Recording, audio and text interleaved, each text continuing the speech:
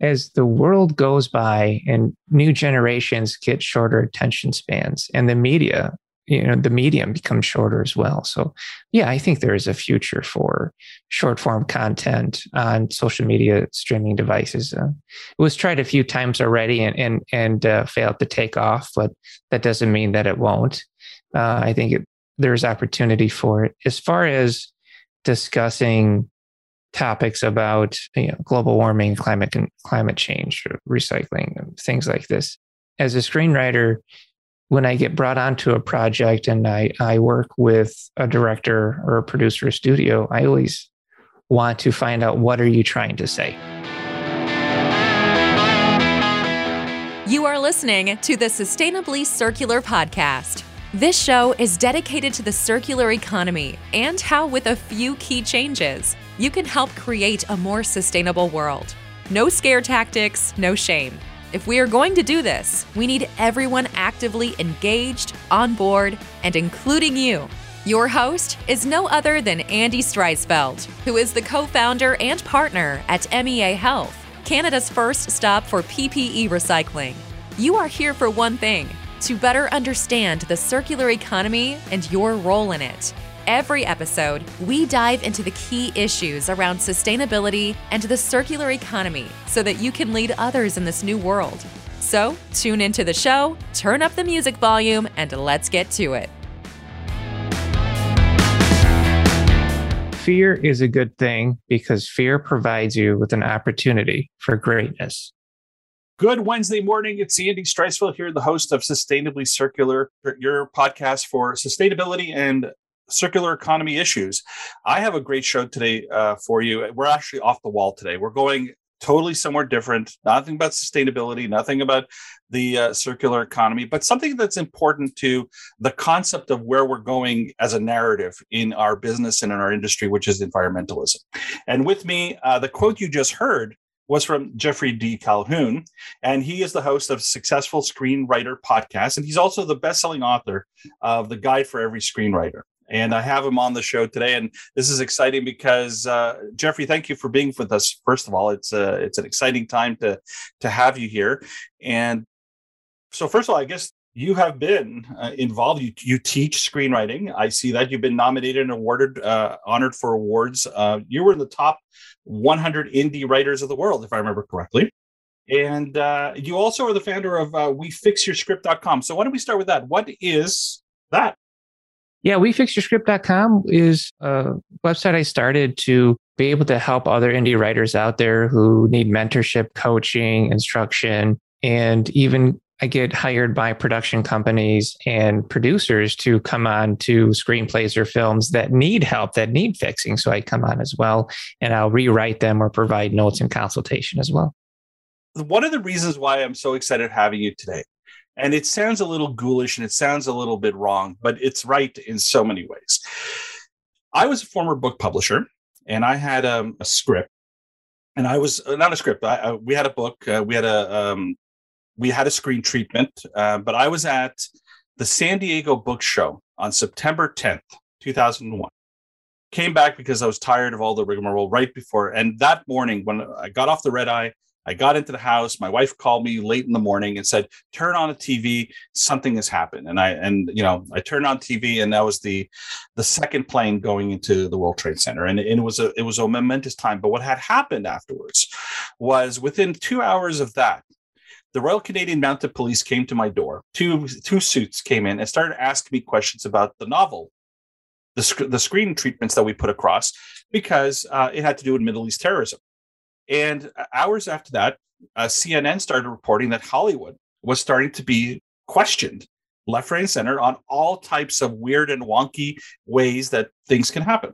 So going back now to COVID, and now what's going on with Ukraine, I'm sorry, but this can't be scripted better than anything else. Is this some sort of turning point for screenwriters and people, or are there certain areas that you guys just don't go?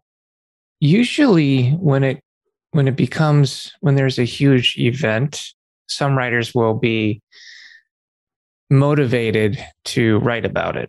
There is the too soon, right? So the whole thing about writing about COVID and having a COVID film, we just lived through it. So just living through it, you'll have a couple of Hollywood blockbusters that will come out and do it, and then that'll be it. There will be several indie films that will come out about COVID as well, but they probably won't land and be very popular because we've all lived through it. Typically, when you're writing about something, it's from before, it's from a while ago. People weren't. It would be like living through World War II and writing a World War II film. Nobody would be interested in that because we're experiencing it. Usually in moments like this, where it's really bad, significantly stressful, and you're living through, tragedies as war crimes are being committed, as we just got out of, this huge shutdown of the world. The opposite happens as far as entertainment goes. You start to see a lot more comedies. You start to see a lot more musicals. You start to see a lot more lighthearted things as we as creatives are trying to bring out the beauty that is missing in the world. And you are seeing that now. You are seeing a lot more musicals coming out. You're seeing romantic comedies getting more popular on streaming. You're seeing the buddy comedies come back. So that's usually where we go. So I think we'll see documentaries on Ukraine. I think hopefully when this thing is resolved soon and peacefully, you'll see documentaries coming out, because I know there are documentarians right now in Ukraine filming as we speak, just like you saw some documentaries come out with COVID. But yeah, that's where kind of the industry, at least from my perception and understanding, goes. So, Geoffrey, one of the things I said early on, and I was a medical sales rep, and I had to transition from that into eventually a new career, because when you have no more medical products to sell, when you're suffering some sort of PTSD, when you're getting constant phone calls from your customers telling you, hey, I need help, it's almost like I need air support type of thing, and you're just sitting there and you can't handle it. You go back to the movies you watch. Like I was a big fan of the dystopian, the environment of like the Day After Tomorrow and, Outbreak and all that stuff. And I keep saying that governments should have been prepared. And I asked the question, is it the role of Hollywood or screenwriters or in my case, I criticize authors all the time. Is it our job to actually educate people of, like, could they have gone to Hollywood writers like they did after 9/11 and say, okay, tell us every crazy thing that could happen so we can be prepared for it? That's interesting. It's an interesting take on it. What I found is that governments are reactive. They're not active. They don't prepare.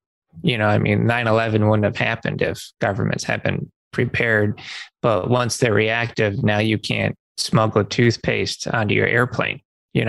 I think that's the way that it's set up. It would be an interesting thing if they were to bring on a team of creatives and to kind of work through different possibilities. But I want to talk about the fact that you mentioned you would watch dystopians. And the thing about being able to write in genre films, so horror and sci-fi especially, is that we as creatives are able to discuss what is going on with the world at the moment, whether it be social inequalities or economic wealth and disparity. We can talk about that through science fiction safely, because we are presenting you with an unfamiliar world of fiction that is just familiar enough with the characters that you understand and can empathize with them. And then we can talk about thematically what they are experiencing. You can talk about, Night of the Living Dead is an old zombie film, but that was fundamentally about racism.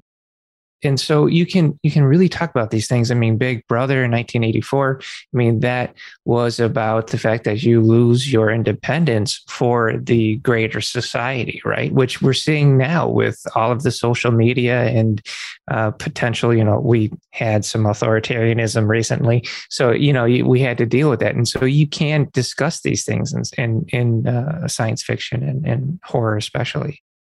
All right. So transitioning away from that for a moment, I know that that was something that was bothering me, and thank you, you've cleared it up. So now, when I started the business in recycling, and others like me started the business, we had a problem that we could not educate. And most of the time, we figured out that education comes through television, comes through movies, comes through mass media. So if you go back to when I was a child, and I'm dating myself, I was born in the 70s. So you had the public service announcements with Smokey the Bear telling you not to play with fire. You had the stuff in the 50s and 60s that talked about, duck and cover and other stuff like that. So now the question is, if you were a screenwriter and you were being hired by a marketing firm or even a company, say, look, I want to go into social media. I want to make a small mini movie. I want to capture the Instagram, TikTok market. I want to do something that's cutting edge. And as a screenwriter, is that just, cut and paste, rinse and repeat, or is that really a totally different thing that screenwriters don't want to get involved with? Because it's not good to the art. It's not true to the art. I'm interested to see where the future of screenwriting goes. Is it just full length, half an hour, 60 minutes, 90-minute feature film, movie, TV, or is it, is there room now for social media? Yeah, you have, YouTube videos or webisodes, short 5-minute videos. I'm actually on concept development right now with an Emmy Award-winning director about creating content for TikTok, for Instagram, creating like short 3-minute videos, character-driven content, because as the world goes by and new generations get shorter attention spans, and the medium becomes shorter as well. So yeah, I think there is a future for short form content on social media streaming devices. It was tried a few times already and failed to take off, but that doesn't mean that it won't. I think there's opportunity for it. As far as discussing topics about global warming, climate change, recycling, and things like this. As a screenwriter, when I get brought onto a project and I work with a director or a producer or studio, I always want to find out, what are you trying to say? What is the human truth that we're trying to get behind this character? And if it is about a larger change, like if you want to talk about, Don't Look Up, for instance, on Netflix, that's an amazing film that many people miss the point of the film. I mean, it is about the fact that the world is on fire and people are too busy trying to get elected or staying within their own, quote, wing of partisanship instead of solving the problems that we all know are real, whereas others won't even admit they're real. I mean, that film captures that in an eerily realistic way. It can be done, but I always try and infuse the truth into my characters, into my story, so that when you are watching it, you are moved by it, because that's what our job is. I mean, really, that's what a screenwriter does, is they find the human truth or the universal truth that you can bring into a project.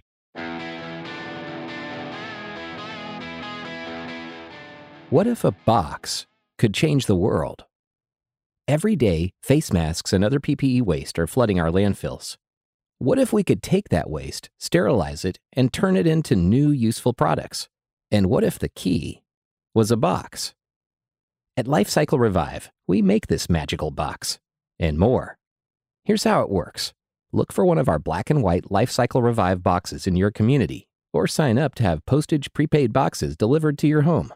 Instead of throwing masks or other PPE in the trash, toss it in the box. When a box fills up, it goes back to our facility, where it's sterilized and turned into all kinds of products, like healthcare supplies, PPE, and masks. Then the cycle begins again. Get your box at www.lifecyclerevive.ca or call 548-885-3748. Life Cycle Revive, a perfect circle in a box.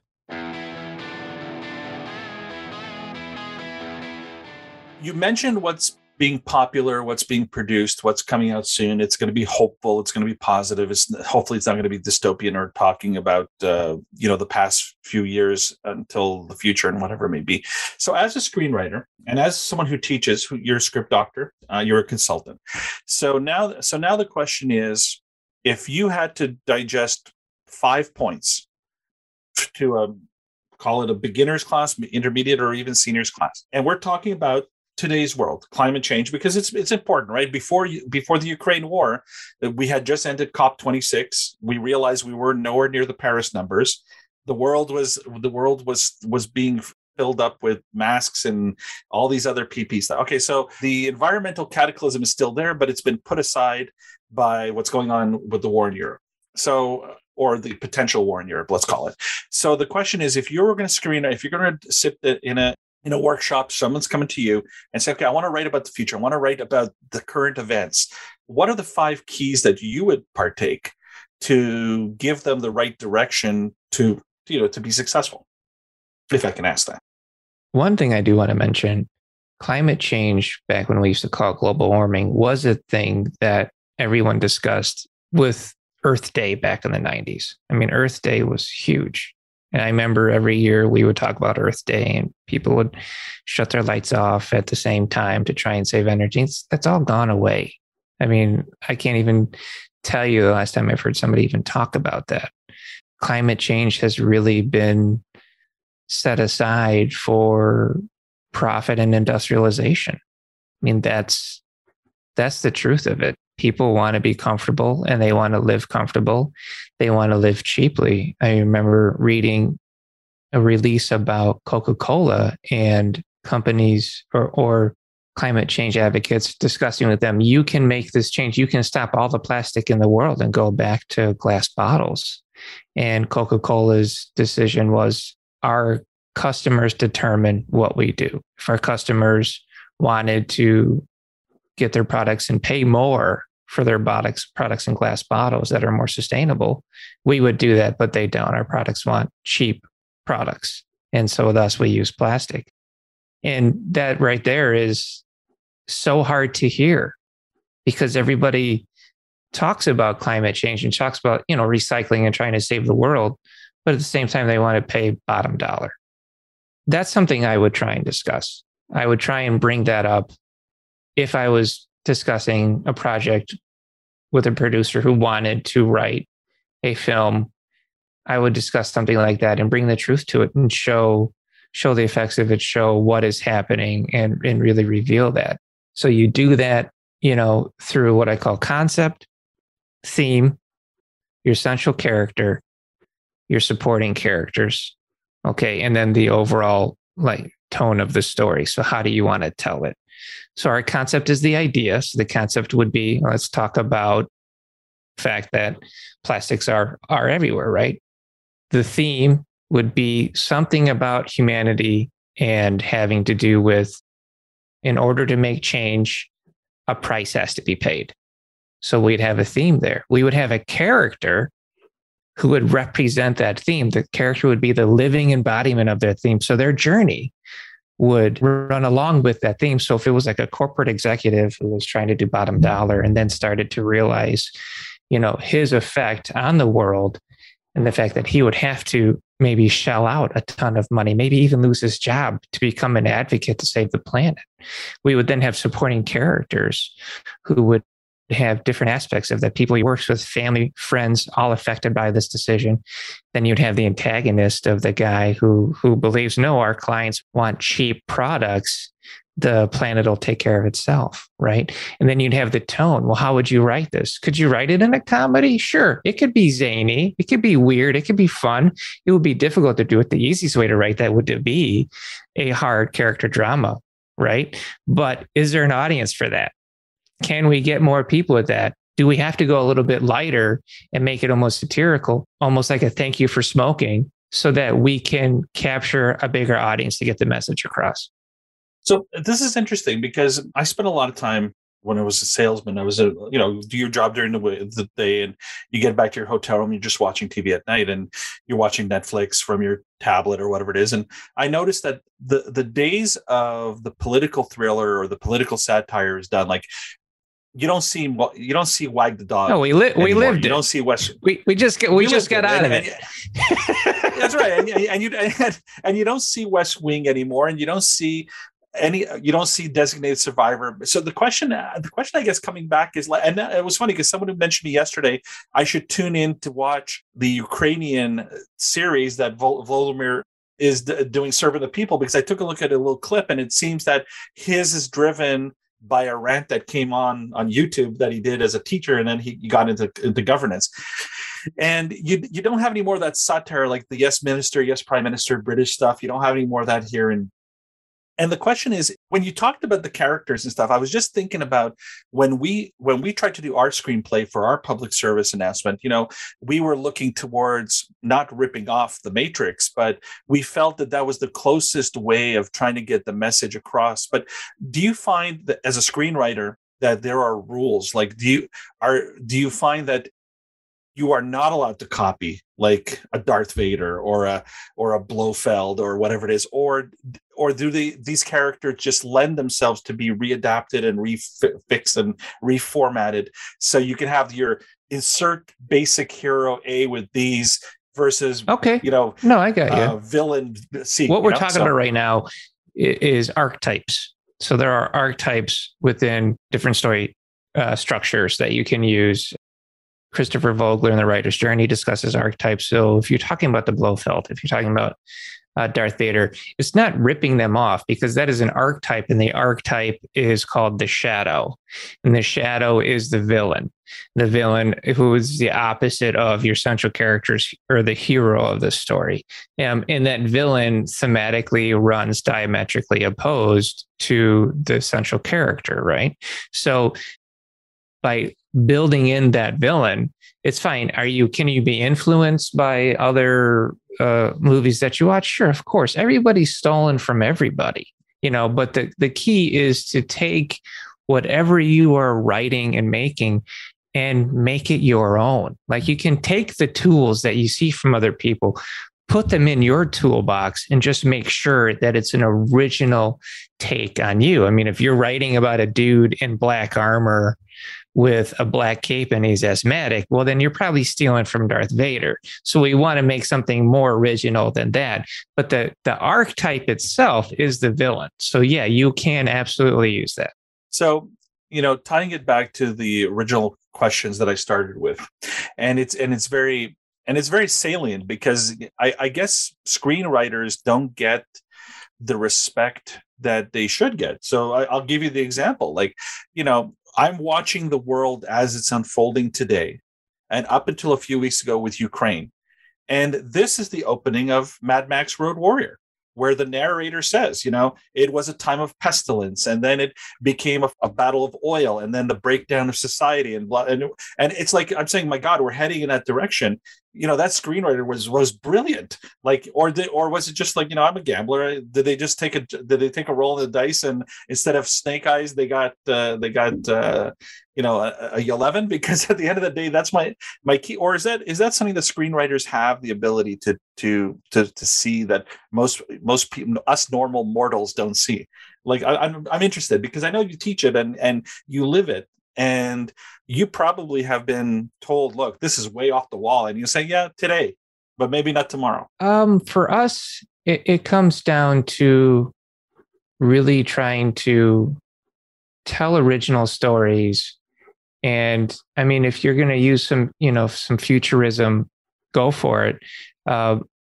But some of it comes down to necessity. So like, you're talking about Mad Max. So that was directed by George Miller, who at the time was an ER physician. And he was trying to put that together. The reason why they went with the post-apocalyptic feel is because they didn't have any budget.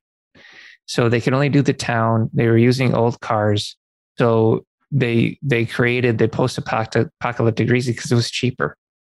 So sometimes it comes down to necessity, and then you just like accidentally kind of slip into creating this whole awesome, franchise. So I know when I write, I try and reflect inner truths that I'm dealing with through characters who are really interesting, but then pepper it with something I want to talk about. Like I did this hilarious script called Hipster Z, and it was about a zombie virus that when you get infected, you turn into a flesh craving hipster zombie.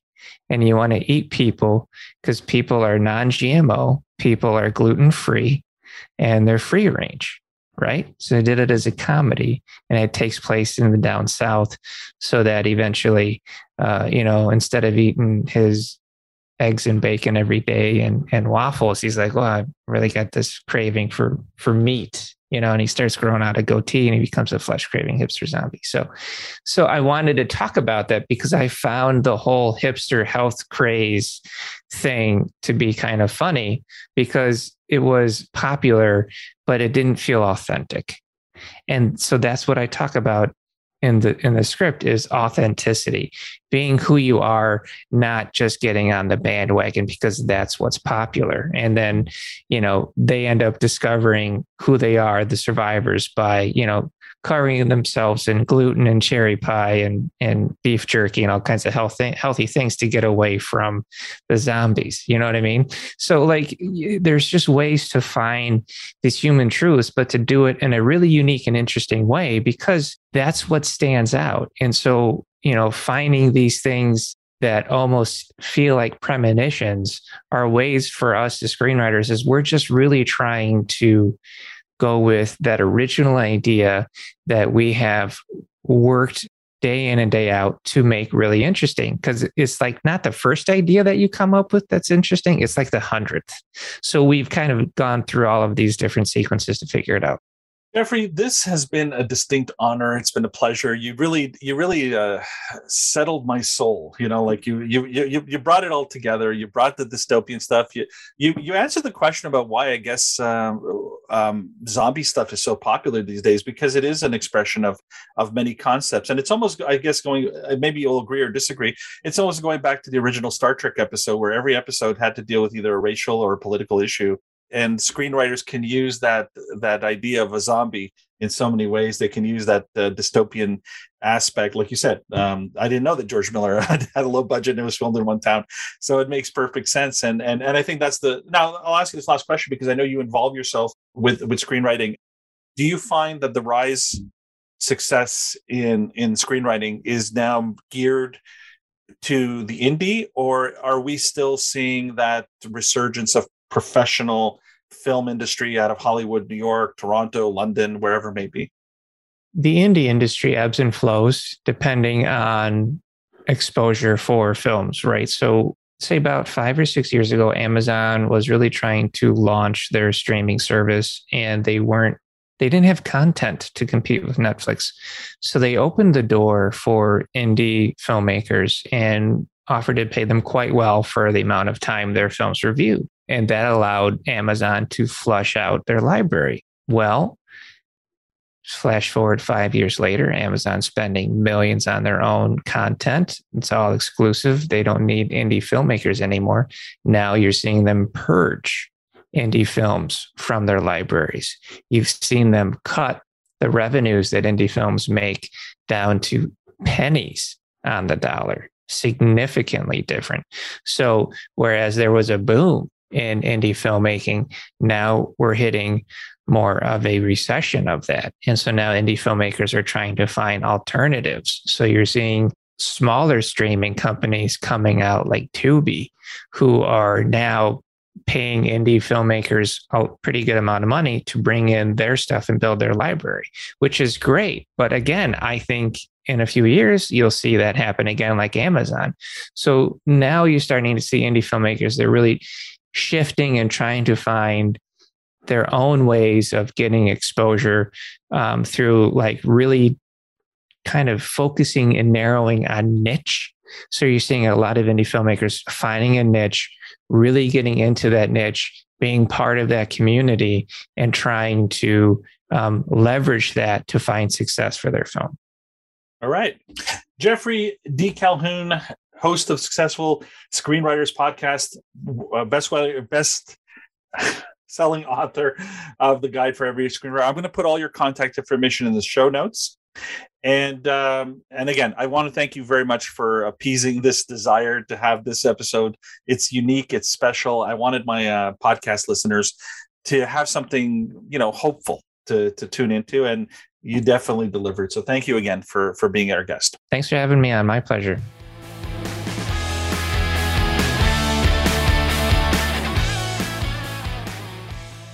I hope you enjoyed that episode today on the Sustainably Circular podcast. If you love what you heard, subscribe to the show on whichever podcast platform you're tuning in from. Much like this show, Andy and the team love getting into the good and the bad, and everything in between. So feel free to express yourself in the reviews of the show, and we will give you a shout out on the next episode. If the episode made you think of someone that needs to hear this message, take a screenshot, send them a message, or discuss it with them over coffee. Leaders are the best givers, and after all, we're all in this together. In case you want to learn more about how we can help you with PPE recycling, please visit our website at www.meahealth.ca. Once again, it's www.meahealth.ca.